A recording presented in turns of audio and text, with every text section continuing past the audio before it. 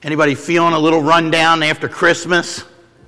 Right? You get that huge hype, and it's worth every second of it. And I trust and I pray that each of you have had a great time, a Christmas season, if you will.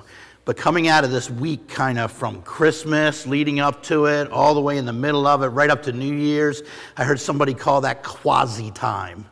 It just feels a little strange, right? You don't know, you have so much to do, but you want to rest to get started with the new year, and then, there's things happening, so you are busy, but then you can lay around most of the day, hopefully on New Year's Day, to rest up a little bit. So we're in that quasi-time, but coming out. I'll say welcome to 2022 again, otherwise known as 2020 Part 2. All right, I see everybody with masks, and let me applaud you if you've joined us in person. You braved Omicron and a possible exposure to come out here with your masks and sit with us. But I also want to welcome those of you who are attending at home. Right, we have this as an ability online, and this morning we are actually starting, just as Seth mentioned, a brand new series. The series I'm calling Dress for Battle. It'll go over the armor of God. And a few weeks before Advent, Jim actually introduced and started this series for us in a message he had called Don't Go Into Battle or Never Fight Your Battles Undressed. Right? Now, during that time, Jim shared a story, and he told all of us his special tactics that he has in mind to protect his home from any intruders. Now, here's some of you giggling. That means that you can remember back to that story during the time. If you haven't, go online at ffcph.org. Go to the sermons, right where we download and have all of those, and you can listen to that again. I guarantee you it will shock and awe you as much as his plan was to shock and awe.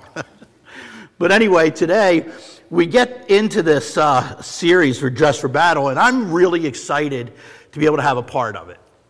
I'm going to confess to you a little bit that I know you all look at me and you think, man, what a cool guy Bill is. And he's really, just one of those guys that defines us sort of like, some of those television evangelists. Well, no, nothing from the sense. But anyway, there was a time in my background where I absolutely loved anything medieval warfare.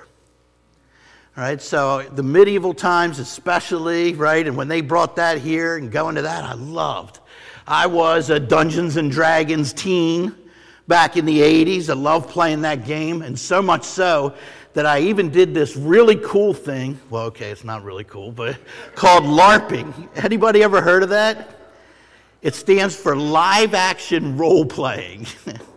Right, and it's a bunch of people who dress up or put on these costumes. Many of them are very realistic, and you put all these pieces on with you, and you go out with foam padded swords and maces, and you recreate battles and stuff. I used to belong to a group called Darkon, and I did that for several years.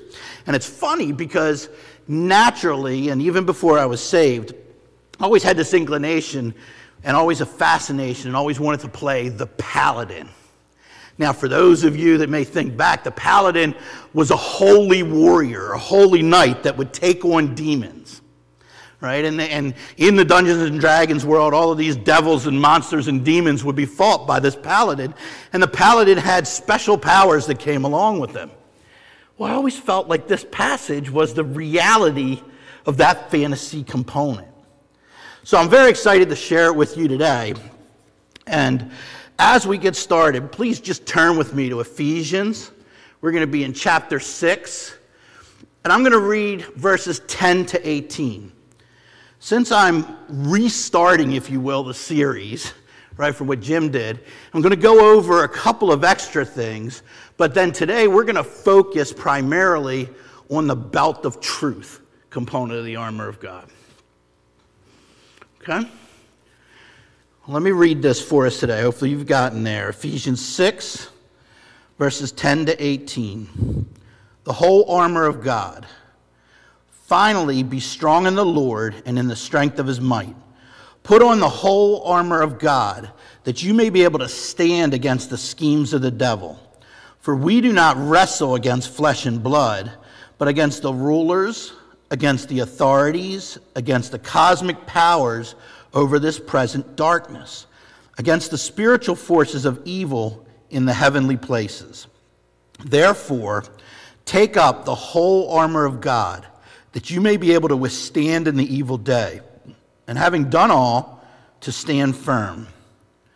Stand therefore, having fastened on the belt of truth, and having put on the breastplate of righteousness, and as shoes for your feet, having put on the readiness given by the gospel of peace. In all circumstances, take up the shield of faith, with which you can extinguish all the flaming darts of the evil one. And take the helmet of salvation and the sword of the Spirit, which is the word of God, praying at all times in the Spirit with all prayer and supplication. To that end, keep alert with all perseverance, making supplication for all the saints. Let's bow your heads with me as we pray. Heavenly Father, you sent your Son, who so loved the world that he died for it. And specifically, he died for the church out of that love, so that he could wash her with water, present her clean and spotless before you for your glory. Father, we confess to you that we are not always that clean and spotless church, that we are weak. But Father, today, would you bolster our hearts? Would you teach us how the armor of God that you give us is there for us to be strong, and strong not in our own deeds, but strong in you. Father, we ask these things in Jesus' name. Amen. All right. So as we cover today's message and encounter the scripture together, there's three main areas that I want to bring your attention and speak to. Namely, first, our mission as believers, and this is defined by Paul. Second, a little bit about our enemies that we're facing. And third, the intro to our defense in the form of the belt of truth. And I'll speak directly about that. But before we move directly into those teachings for the armor of God, I think we could all benefit from a little grounding, maybe background and context for the letter of Ephesians. And one of the best ways to really get that context is to go back to Acts 19. So if you do something during this series, go back and reread Acts 19 for yourself. But to give you kind of that overview, in Acts 19, we see Paul engaged in his missionary work, and because of three main events that are documented there, we get a picture of this hotbed of demonic activity that was present in ancient Ephesus. First, Paul is described as casting out evil spirits and healing the sick. That's for those who may be looking in Acts 19, verses 11 and 12. Now, these extraordinary miracles, freeing victims of demonic oppression, were performed directly in the public eye, in front of a great number of witnesses. Everyone in the city knew of the apostles' actions. Second, we're told of 7 sons of Sceva, who were exorcists. And that's where you can see this verses 13 to 16. Now, when they tried to use Jesus' name to cast out a demon, the demon rose up and beat them all to a pulp, stating that they knew Jesus, or that the demon knew Jesus, and he knew Paul, but he didn't know them. And that they didn't have any authority over them since they didn't know Jesus. And then third story in Acts 19 that indicates how powerfully Paul's defeat of demons influenced the Christian community. That'll be in verses 18 and 20. Many who had practiced sorcery as a defense against the demons brought out their books of spells and magic and burned them publicly.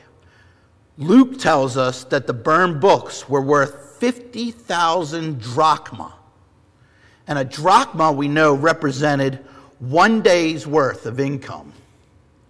So 50,000 days worth of income were burned by the people as they were converted. So we see these miraculous days witnessed by so many, but also understand just how dark Ephesus was. Taken together, these three stories make it very plain that Ephesus was the center of satanic activity. Thus, the Acts account provides an important clue to understanding the purpose and value of this significant New Testament epistle.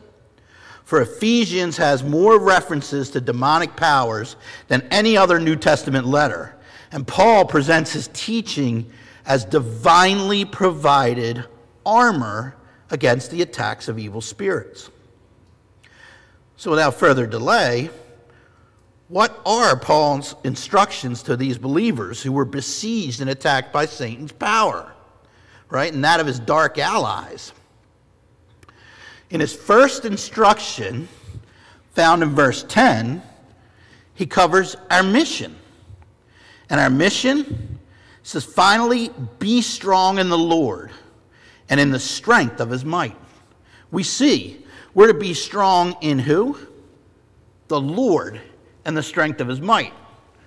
Now, this was a little bit different than my LARPing days that I mentioned, where you had to be strong in your own might. And I can think of several times where I had this brilliant plan, saw myself out there as this wonderful strategy guy. My first day that I actually went out to one of their battles, right, we took a bunch of friends with us, and we had worked on our swords to try to get them padded so that they would pass all this stuff, but we didn't know what we were doing.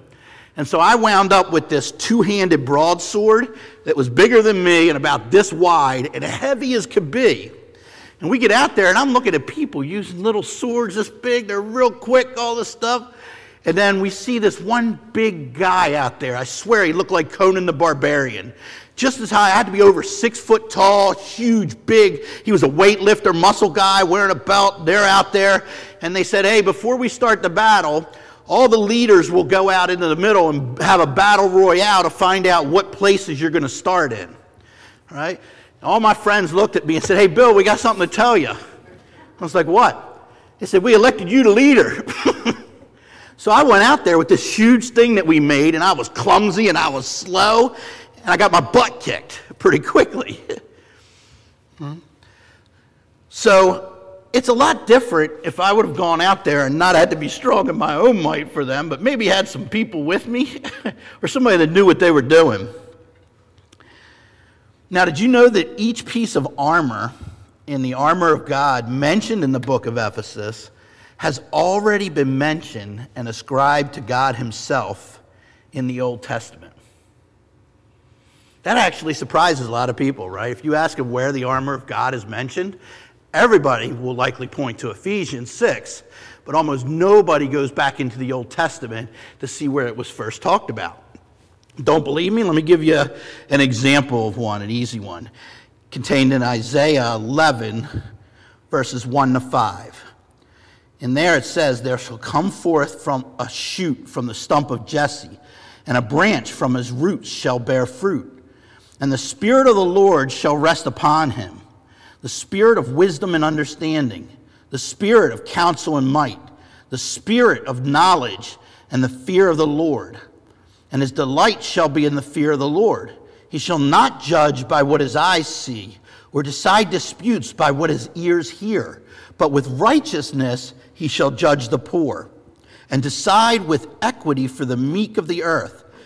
And he shall strike the earth with the rod of his mouth, and with the breath of his lips he shall kill the wicked.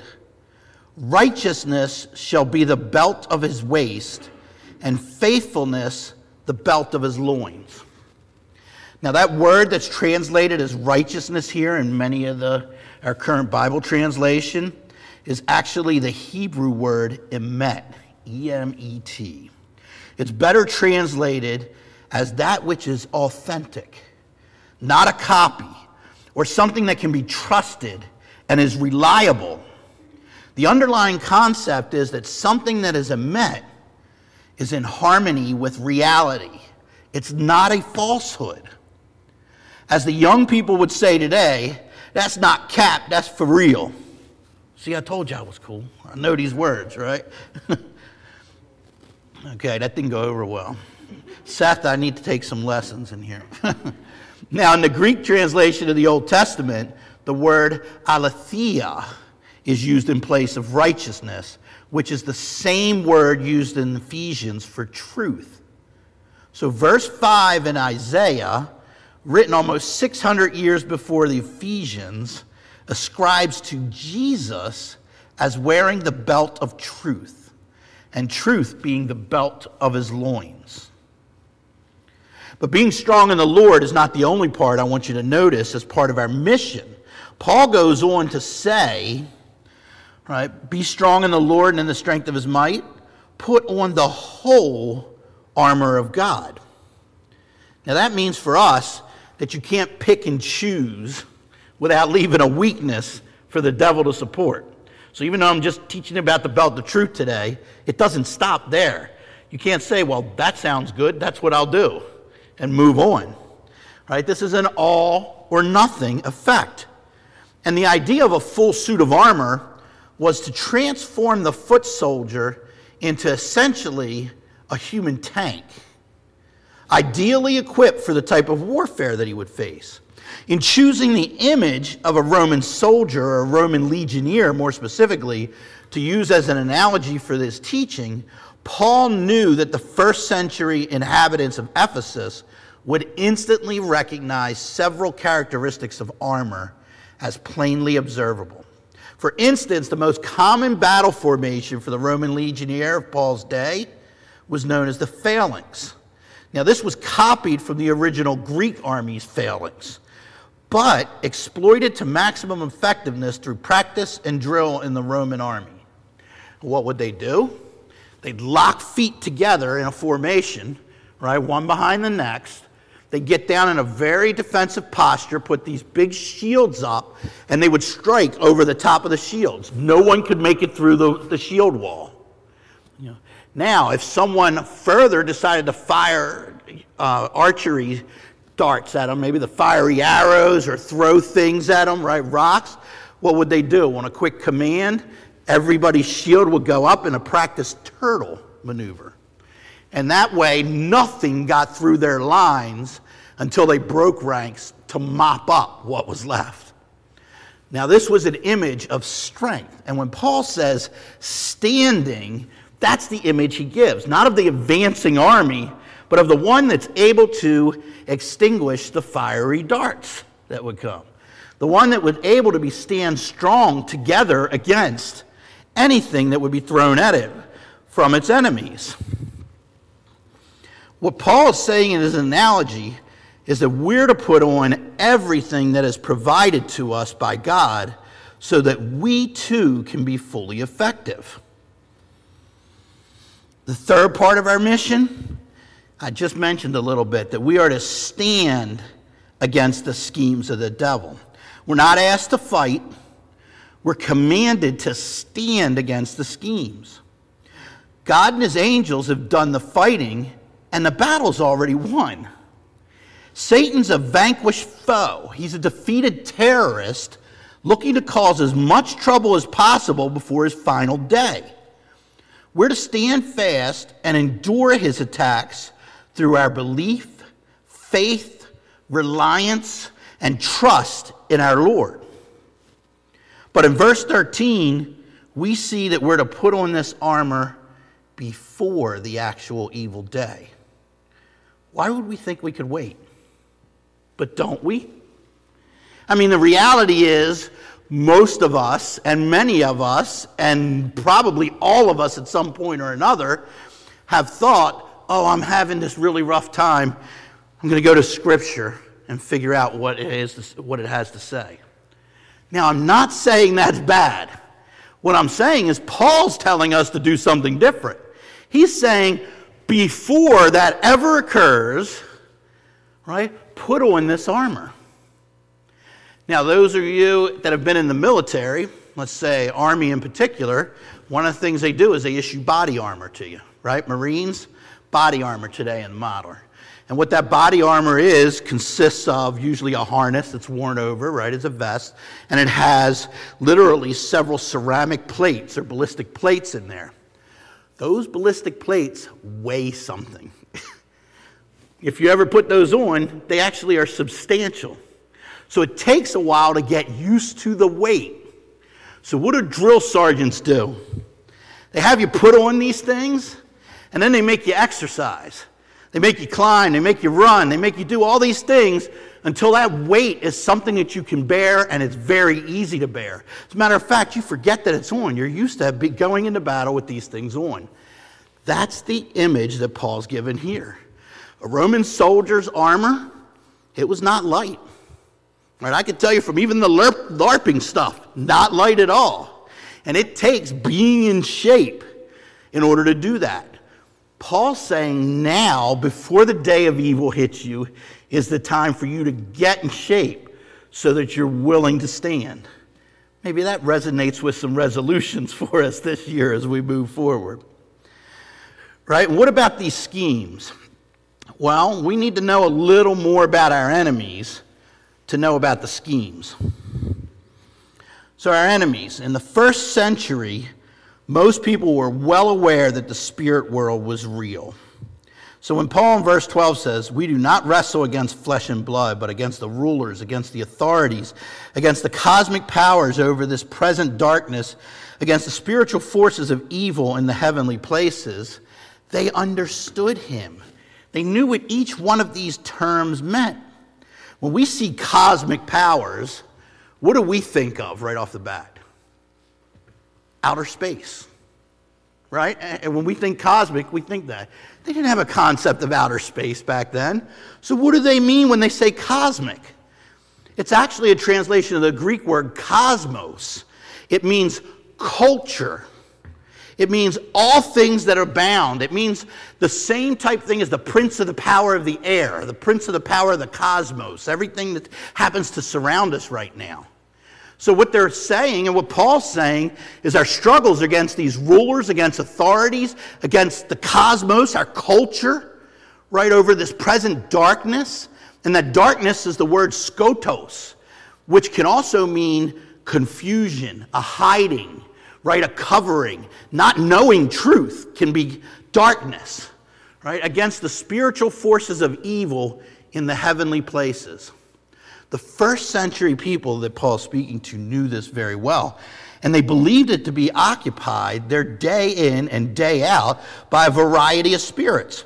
There were spirits of the dead, there were spirits of the heroes of old, there were spirits who were gods and goddesses, and there were demons, evil spirits.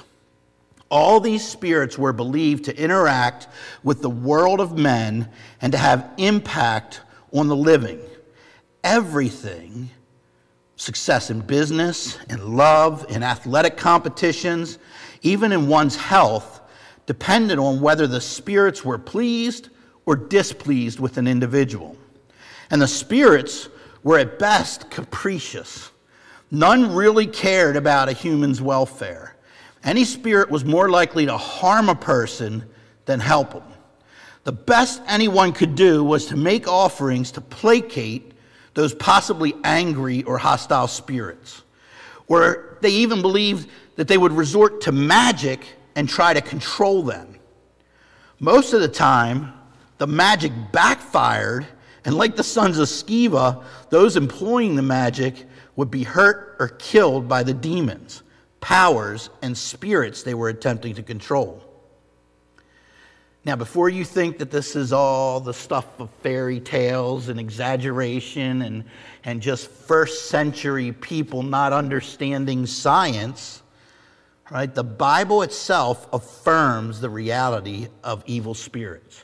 You can't get away from that, right? In the Old Testament, pagan gods and deities were seen, and great accounts of their power was given. Witchcraft, sorcery, and divination was shown. Principalities, such as Daniel's prince of Persia, who were in charge of really moving nations, entire nations, into certain directions, right, as given by Satan himself, was also demonstrated in Scripture. In the Gospels, we see demons impact on people in the form of demonic possession. We see them tormenting individuals, the affliction, and the influence that they can have to make people do things that they normally wouldn't do of themselves. In the epistles, we see a spiritual war taking place on the believers. Now, that's in the form of direct fleshly temptation. In the culture, cosmos, as I mentioned, and an inflicted blindness or confusion, obstruction, and eroded confidence in God. Makes a lot of sense, right, when we think about it that way. What demon activity would Paul focus on if he visited Baltimore today? Would it be drug addiction? Poverty? Crime? Political corruption? Racial tensions? Human trafficking? Declining church attendance? Maybe encroaching secularism? We can easily see those outputs and effects of the spiritual world and spiritual decay if we look for them. Now, you really don't even have to look that hard to even see occult influences and just overt devil worship. Did you know that as of 2020, the number of people who list their religion as Wiccan or witchcraft or African spiritualism now exceed those registering as Presbyterians in Baltimore? Think about that a second. There's even a national satanic temple in nearby Washington, D.C. The battle, my brothers and sisters, is real. But for the sake of today's topic, can we just focus maybe and leave the more sensational devil schemes aside? Acknowledge that they're there, but maybe let's just focus on one scheme that I like to call Satan's go-to move, right? The scheme he loves the most. The scheme he uses on believers in many different nuanced ways, and that is the scheme of undermining God. So we look in Genesis 3, verses 1 to 7. Now the serpent was more crafty than any other beast of the field that the Lord God had made. He said to the woman, "Did God actually say?" Pretty overt right off the bat, right? Did God actually say? So Satan opens with this, really? And it's kind of soft, right? It could be aimed at Eve. Did you hear him right? Right? It could be just left out there for you to question. Did I understand him right? He says, did he really say you shall not eat of any tree in the garden? And Eve, I love what she does here. She actually stands firm, right? She says to the serpent, we may eat of the fruit of the trees in the garden, but God said, you shall not eat of the fruit of the tree that's in the midst of the garden. Neither shall you touch it, lest you die. So Eve repeats it. She knows the word. She sticks and answers Satan with the word of God. But the serpent said to the woman, you'll surely not die. Once again, doubling down, right? Twisting it just a little more. Okay, so if you don't believe, and this is sort of my 1960s Maxwell Smart, would you believe you won't die? Right? So he tries the next thing. You surely won't die, for God knows that when you eat of it, your eyes will be open and you will be like God, knowing good and evil. So at first, Satan questions what God said. Even if he finds out that you know what God said, now he's questioning God's motives to you. Right? Undermining God each step of the way. In other words, God's not telling you the truth. Right? You won't die. But it goes on. And then Eve falls for the trap. Right? What does she do? What does she decide to do here? She decides to take this on herself. She decides to apply her own abilities to her judgment. Right? She decides to judge for herself this fruit. And what does she see? She sees that the tree was good for food, and it was delight to the eyes, and that the tree was to be desired to make one wise. She took of its fruit and ate, and she also gave some to her husband who was with her, and he ate. Right? Adam's not absolved from this. He's sitting there the whole time right with her, not stopping her, not saying anything. It's almost as if the woman in this relationship was more spiritual than Adam. Little poke there, gentlemen, right? We don't want to be Adam in this form of sitting by, standing by ourselves, not stepping in, not standing in between Satan and our wives. But what happens here? She takes of it, ate, and gives it to him. They looked at it and with their own judgment thought, looks pretty good to me. Right? Guess I'm going to do this. The devil uses this scheme on us over and over, and unfortunately, many a believer falls for it. Over and over again. Many believers, including myself at times, including you at times, think we can determine the truth for ourselves.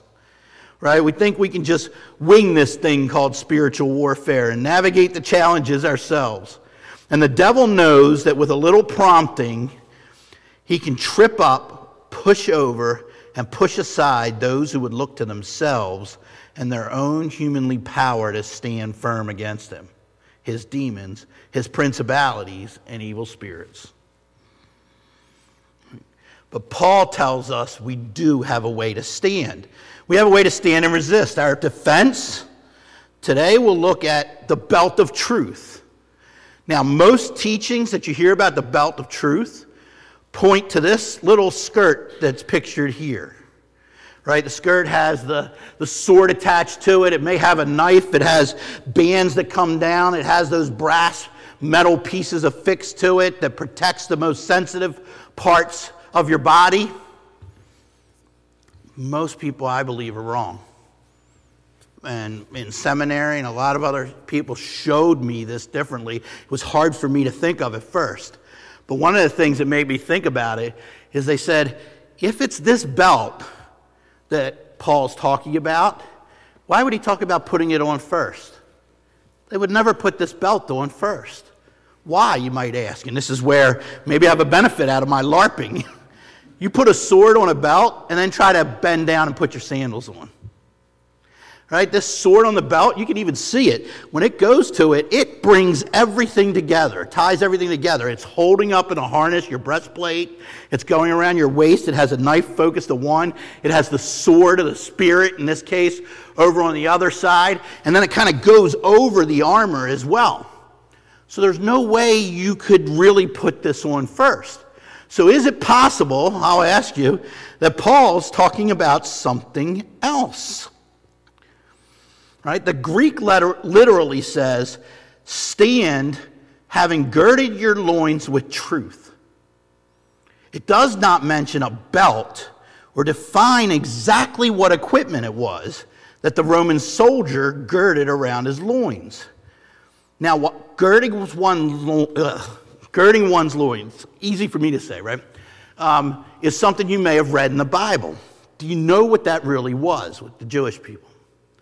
It's when they had these long robes, right, and they're getting ready for battle, and they would pull the bottom up, pull it up around them so it sort of forms shorts and skirt, turn it around and tuck it in. Now they could move freely without tripping over their skirts, right? And it would bring everything together. It also would form sort of like a sports cup, men, right for them with this big knot of cloth that would go into the front to help protect them. That's what girding your loins is.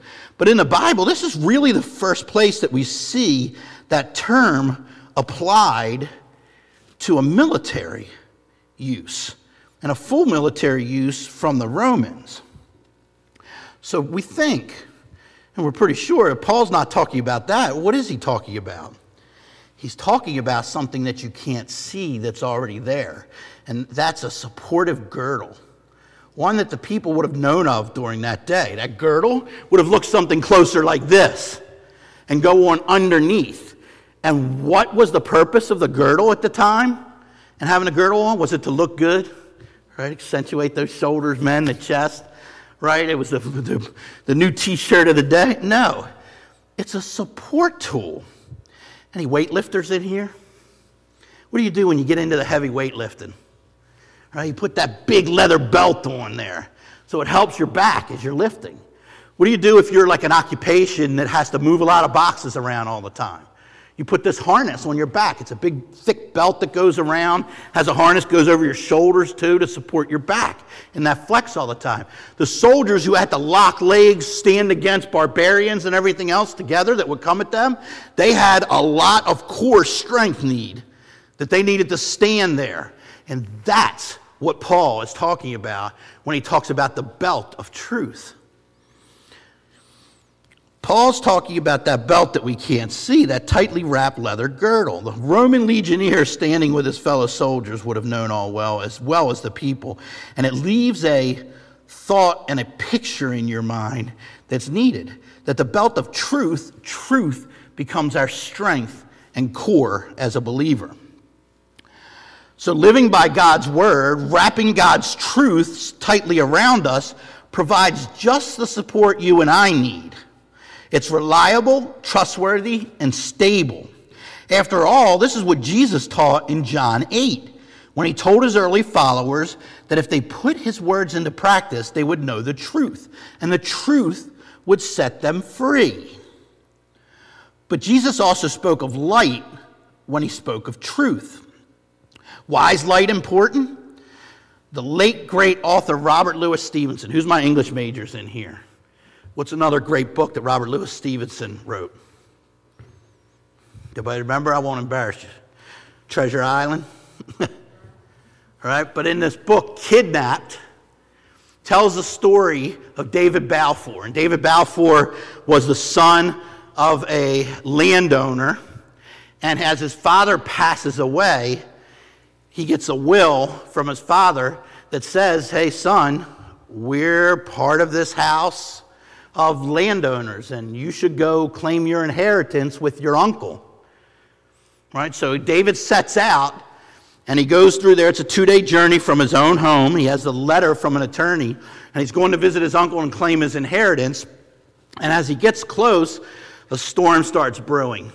Clouds just cloud out everything. It's gray. And in the distance, he goes to this house of shawls, and very different to his expectations, he sees this half-built, what looks like a crumbling type castle, right? Not in full repair, nothing like he thought was going to be.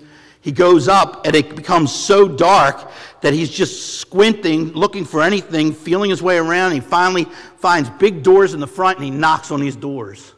And he knocks and he knocks and he knocks on these doors, waiting for someone. And finally, he sees a small light through the opening that grows bigger and bigger. And it's an old man hunched over with a candle, a single candle. It's his uncle Ebenezer. Right? And his uncle Ebenezer, it says immediately, what do you want? And he says, I'm David Balfour. His uncle says, so what? He says, no, I'm David Balfour. He says, I'm your nephew. I'm sorry to tell you, your brother has died, my father, and I'm here to claim my inheritance. He says, go away. He says, no, I'm here to claim my inheritance. I have a letter from my attorney. So he hears the unbuckling, the door opens up, he goes in, and he surveys this great hall with a barren fireplace, a single table in the middle of the great hall. His uncle walks with the candle over there, and the candle has a light diameter of about 2 feet. So he loses his uncle quick, but his uncle sits down, starts to go over the papers, right? And David says to him, he says, I noticed some wood over there and some coal. He's like, would you like me to make a fire for us to warm the night? His uncle says, fire and coal is too expensive. It's too close to time to go to bed anyway. Okay, finishes reading. He says, I don't have time to go through all of these letters. He says, let's talk about this in the morning. And David says, well, where will I stay? He says, I have a room just up to the right for you. He says, just up to the right? Everything's dark. I can't see a thing. Where is that? He says, if you feel along the right wall, you'll come to a staircase. Keep your hand against that wall and feel the steps. You'll go all the way up. And at the top of those stairs, when the wall stops, turn right at the landing and take a big step through the threshold into your room. And there you'll be able to see from the light a little bit more, right, about your room. So David does this. He goes up and feels his way through the dark where he can barely see anything. And he keeps going up step after step after step after step for what seems like an eternity. And when he gets to the top of the stairs, he feels the end of the wall. He turns on the little landing. He makes his right turn. He's about to take that big step. And the lightning flashes.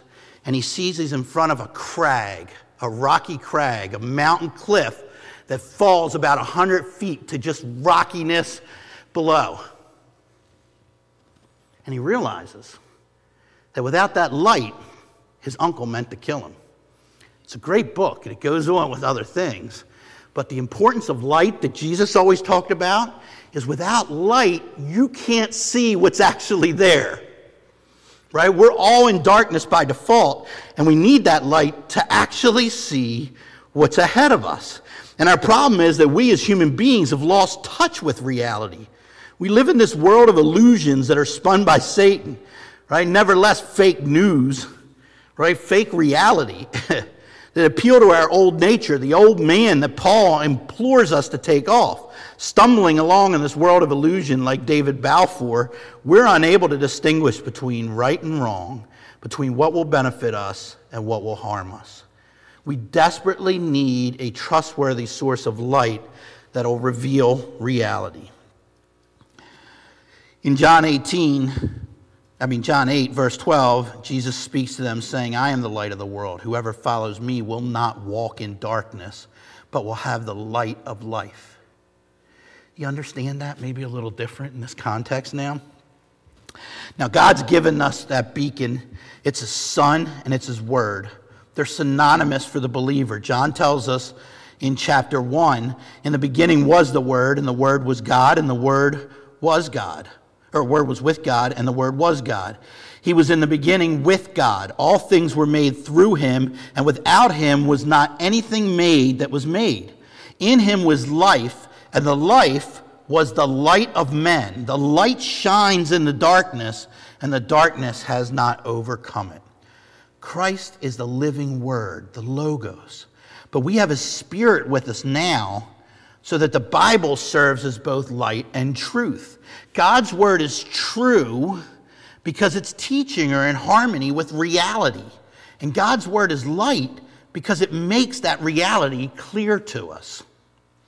In the words of the Apostle Paul, it's light that makes everything visible. Next, Paul tells us that this illustrates why the belt of truth must be put on first, because it's absolutely key to putting on the rest of the armor. And the worship team can make their way back up to stage now, too, as I go through this for the closing song. It's this fact that illustrates where we're at, a key to putting on that rest of the armor. The helmet of salvation protects us only as we live out our true identity in Christ. How do you find out that true identity? You need to start with the Word. The shield of faith enables us to advance despite those adverse circumstances. It allows us to stand and take what's thrown at us, but only as we rely on the trustworthiness of the God revealed in Scripture.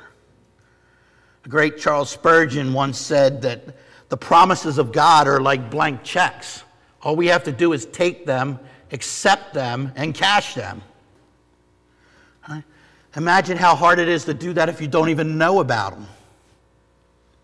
Next, it says we strap on the sandals that bring inner and interpersonal peace only as we commit our cause to the justice of God and forgive those who sin against us.